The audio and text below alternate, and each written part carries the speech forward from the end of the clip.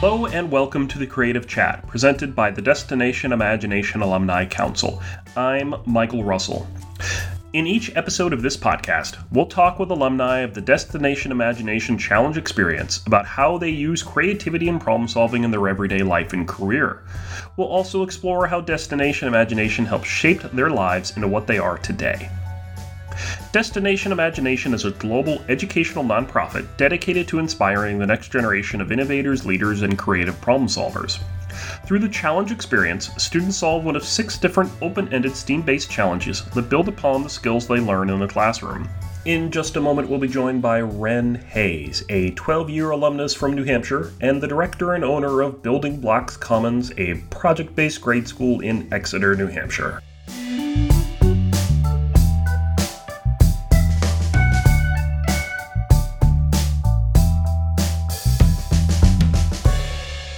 Joining us is Wren Hayes. She's a 12-year alum of creative problem solving and now runs a project-based hands-on school in Exeter, New Hampshire that maximizes the students' creativity. Wren, welcome to the Creative Chat. Oh, thank you so much for inviting me today, Mike. It's an honor to have you here. You did creative problem solving for 12 years. Yes.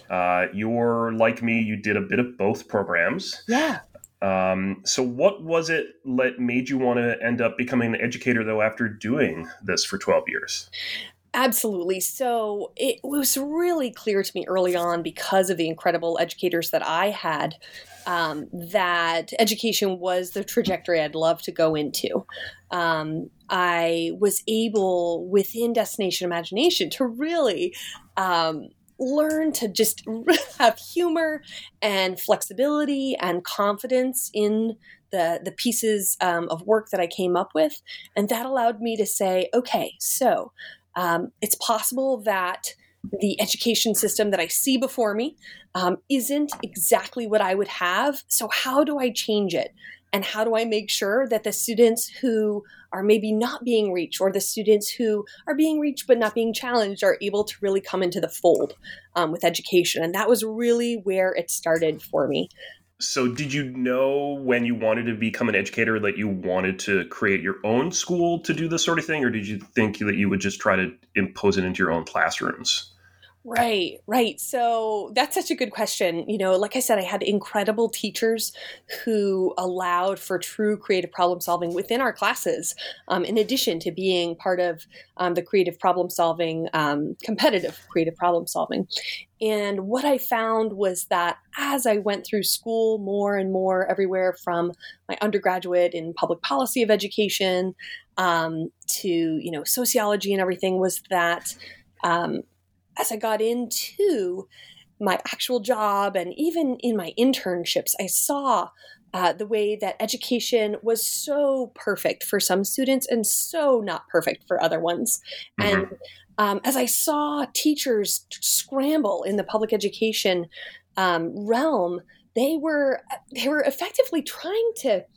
I don't know if are you familiar with the term Rube Goldberg? So yes. Rube Goldberg, of course. Oh, yes. So we want to make toast. So at the end, we do all these crazy things in order to have that same outcome of making toast. We drop a ping pong ball and we have a brick fall on the toaster piece and the slices go in, all of these things. And that's what school looked like. The teachers were really, really, really innovating, and it was incredible. But at the end of the day, they had the identical result. They made toast. And that was where I said, okay, these teachers are awesome, doing all these new innovative techniques in order to create the same outcome. But is the same outcome exactly what we want? And the reality is no, the world has changed so much, not just in the face of education, but with the internet and just sociologically in our world.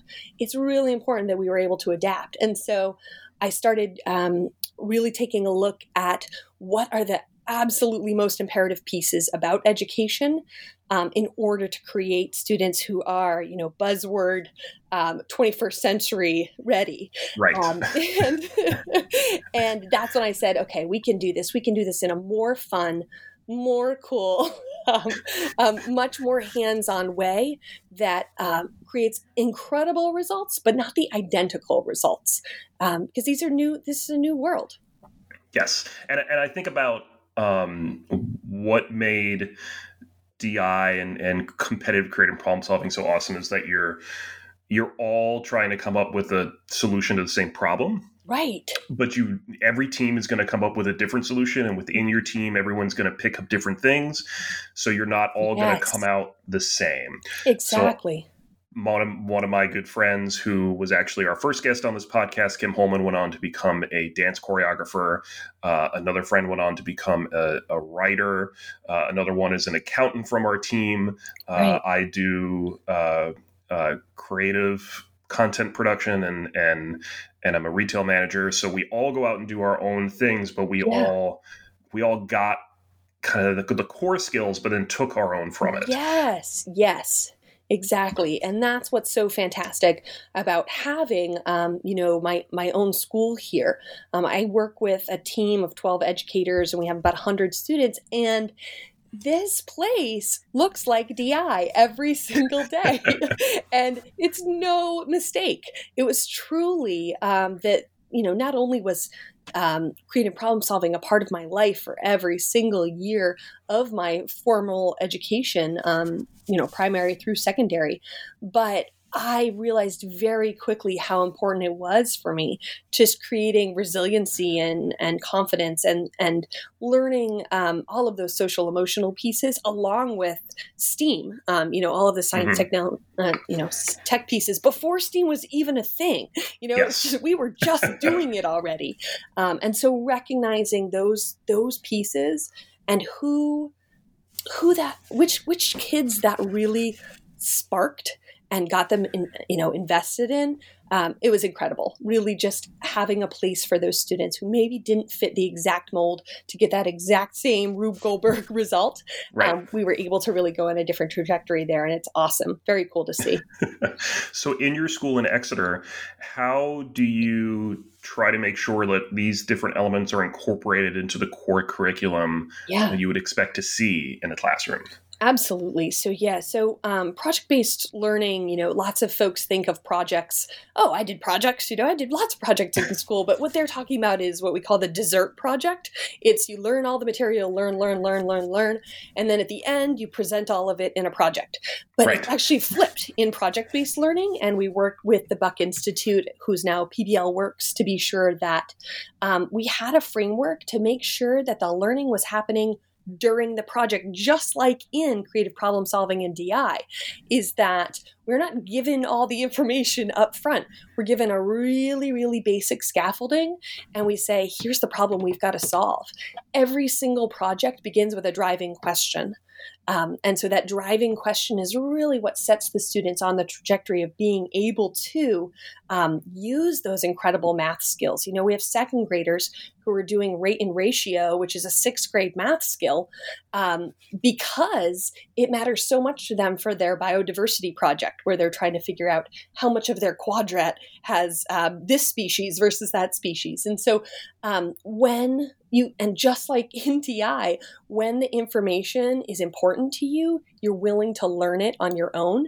And when it's important to your outcome, you work twice as hard to learn that information. And that's what we see again and again, is that, those long nights of us staying up late while we were trying to get our problems, and all of our team challenges completed. Yep. What that brought to us was, the recognition that with hard work, cool things can come out of it. And I think that that's really wonderful to see these students struggle.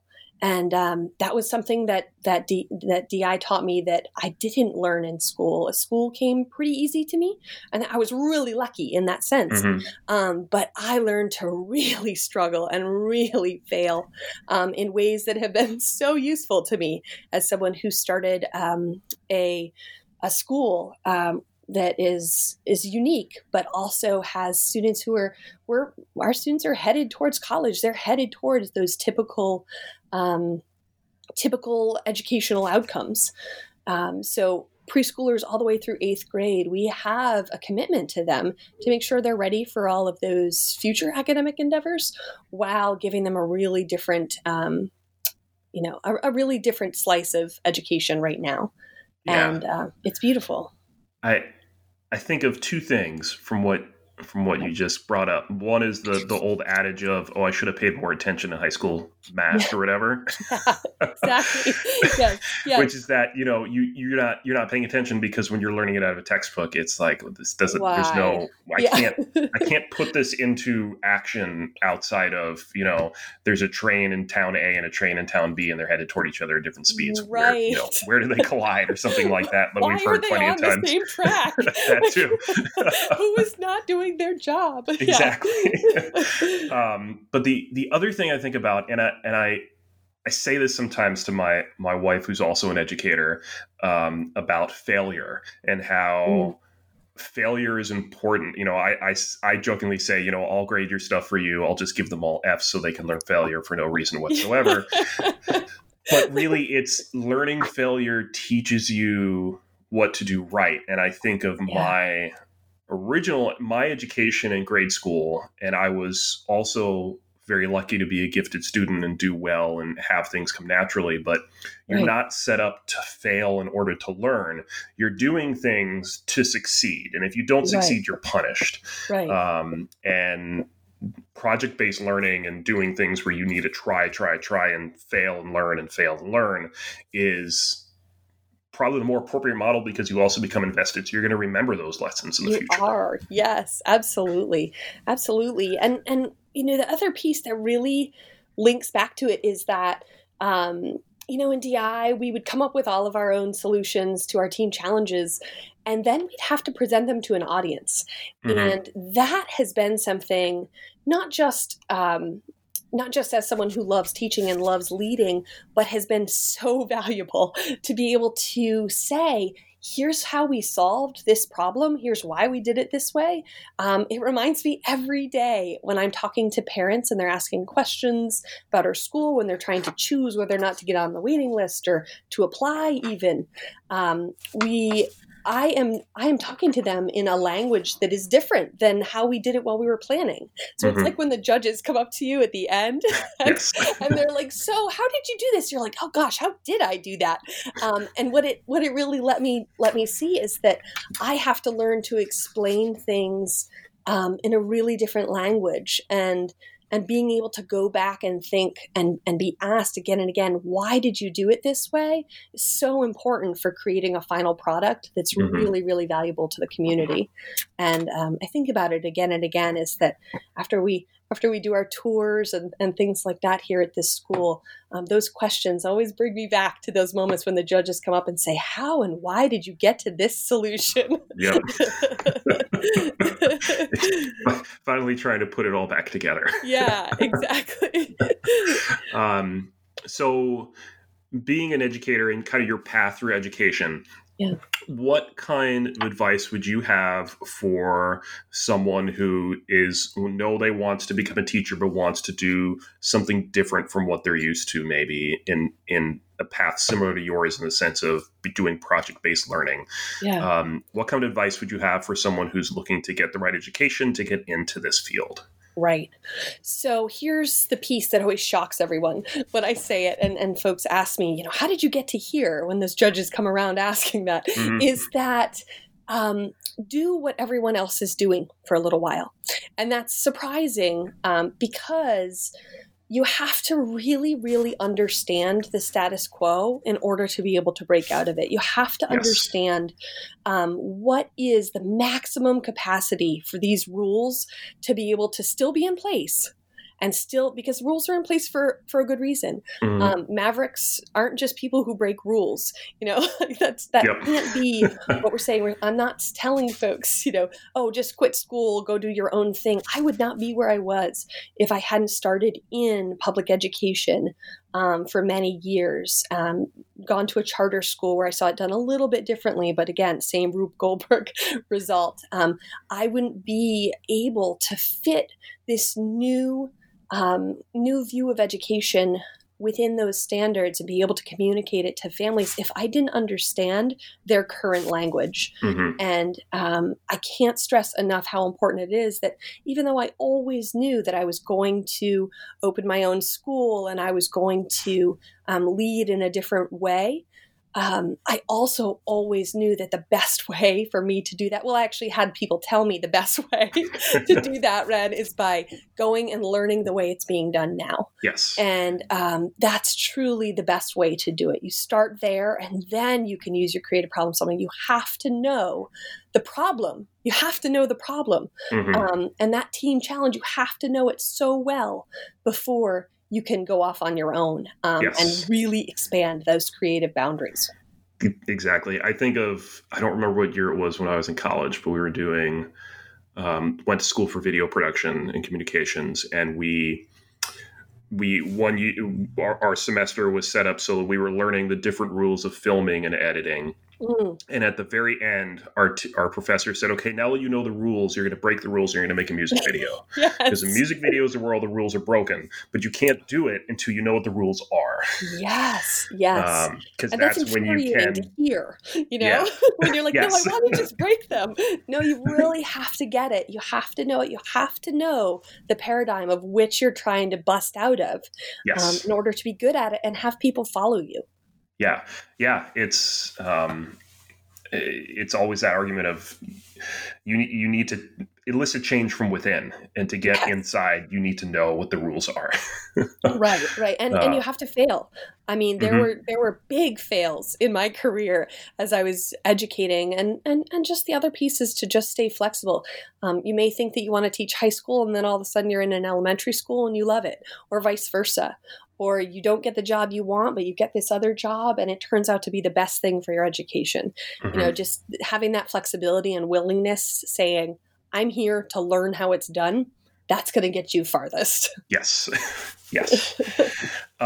Let's change gears a little bit. We are recording this episode in May of 2020. So we are in the midst of the coronavirus pandemic, which has drastically altered how teachers need to teach and students need to learn in a very quick time. So how do you guys in a project-based institution where so much of it, I'm sure, is hands-on learning, how are you adapting what you're doing so that the students can still learn from home?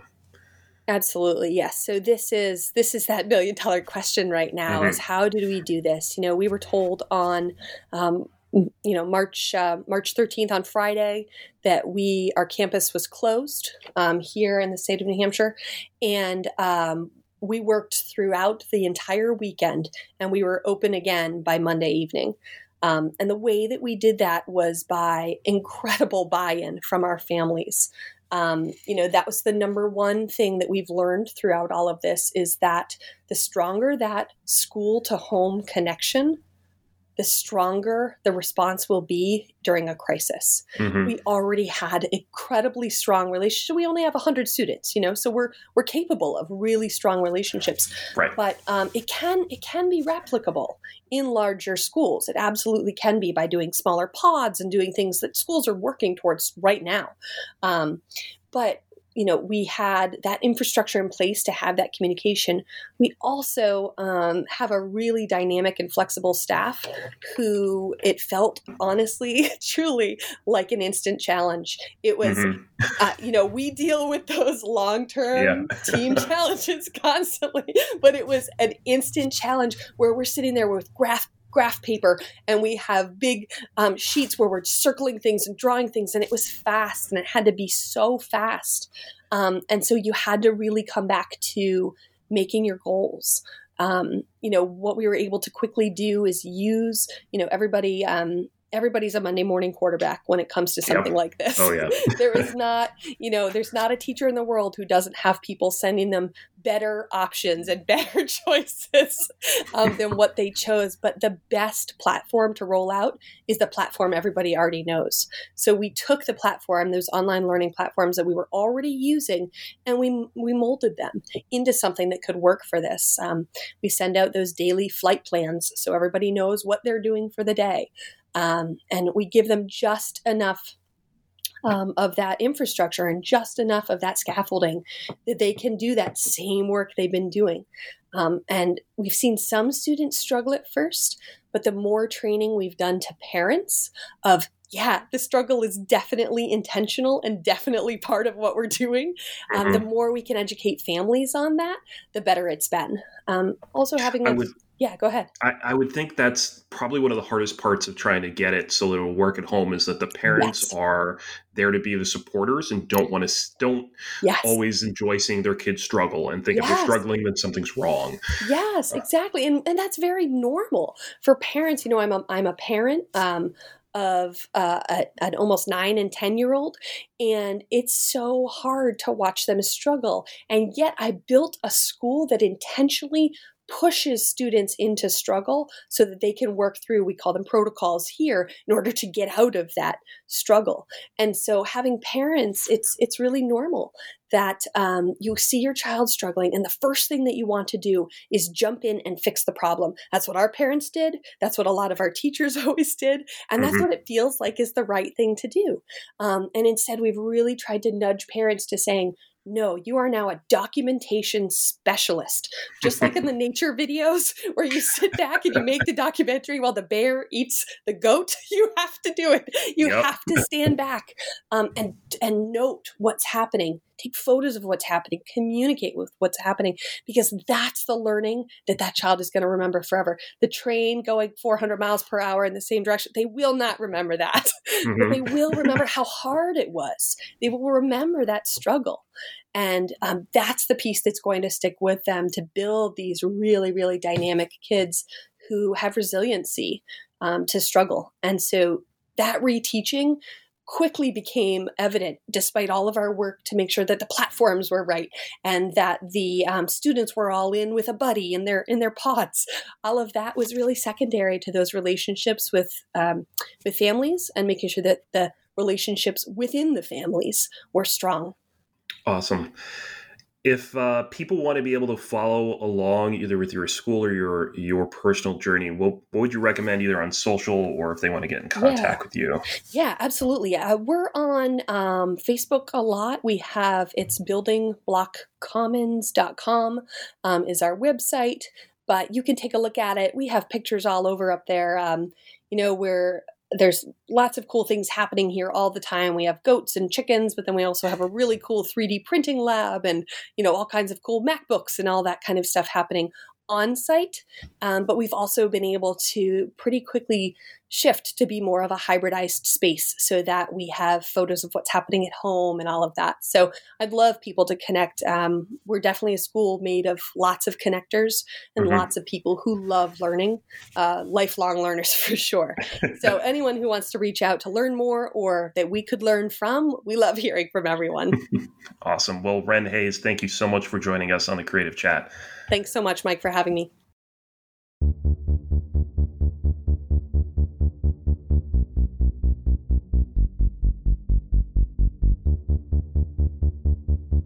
This has been the Creative Chat, presented by the Destination Imagination Alumni Council. This episode has been produced by me, Michael Russell, with Angela House and Erica Solis. Additional help by Kate Nylander, Austin Ebelhair, David Russo, and Jenna Caputo. Our music today from the Free Music Archive is Take Me Higher by Jazar and Broke for Free by Night Owl. You can visit us online at destinationimagination.org. You can find the Alumni Council on Facebook at Destination Imagination AAP, on Instagram at DI Alumni, and on Twitter at DI_alumni. You can send us your questions or comments at alumnicouncil@dihq.org. For all of us at the DI Alumni Council, I'm Michael Russell. Stay creative, and we'll see you next time.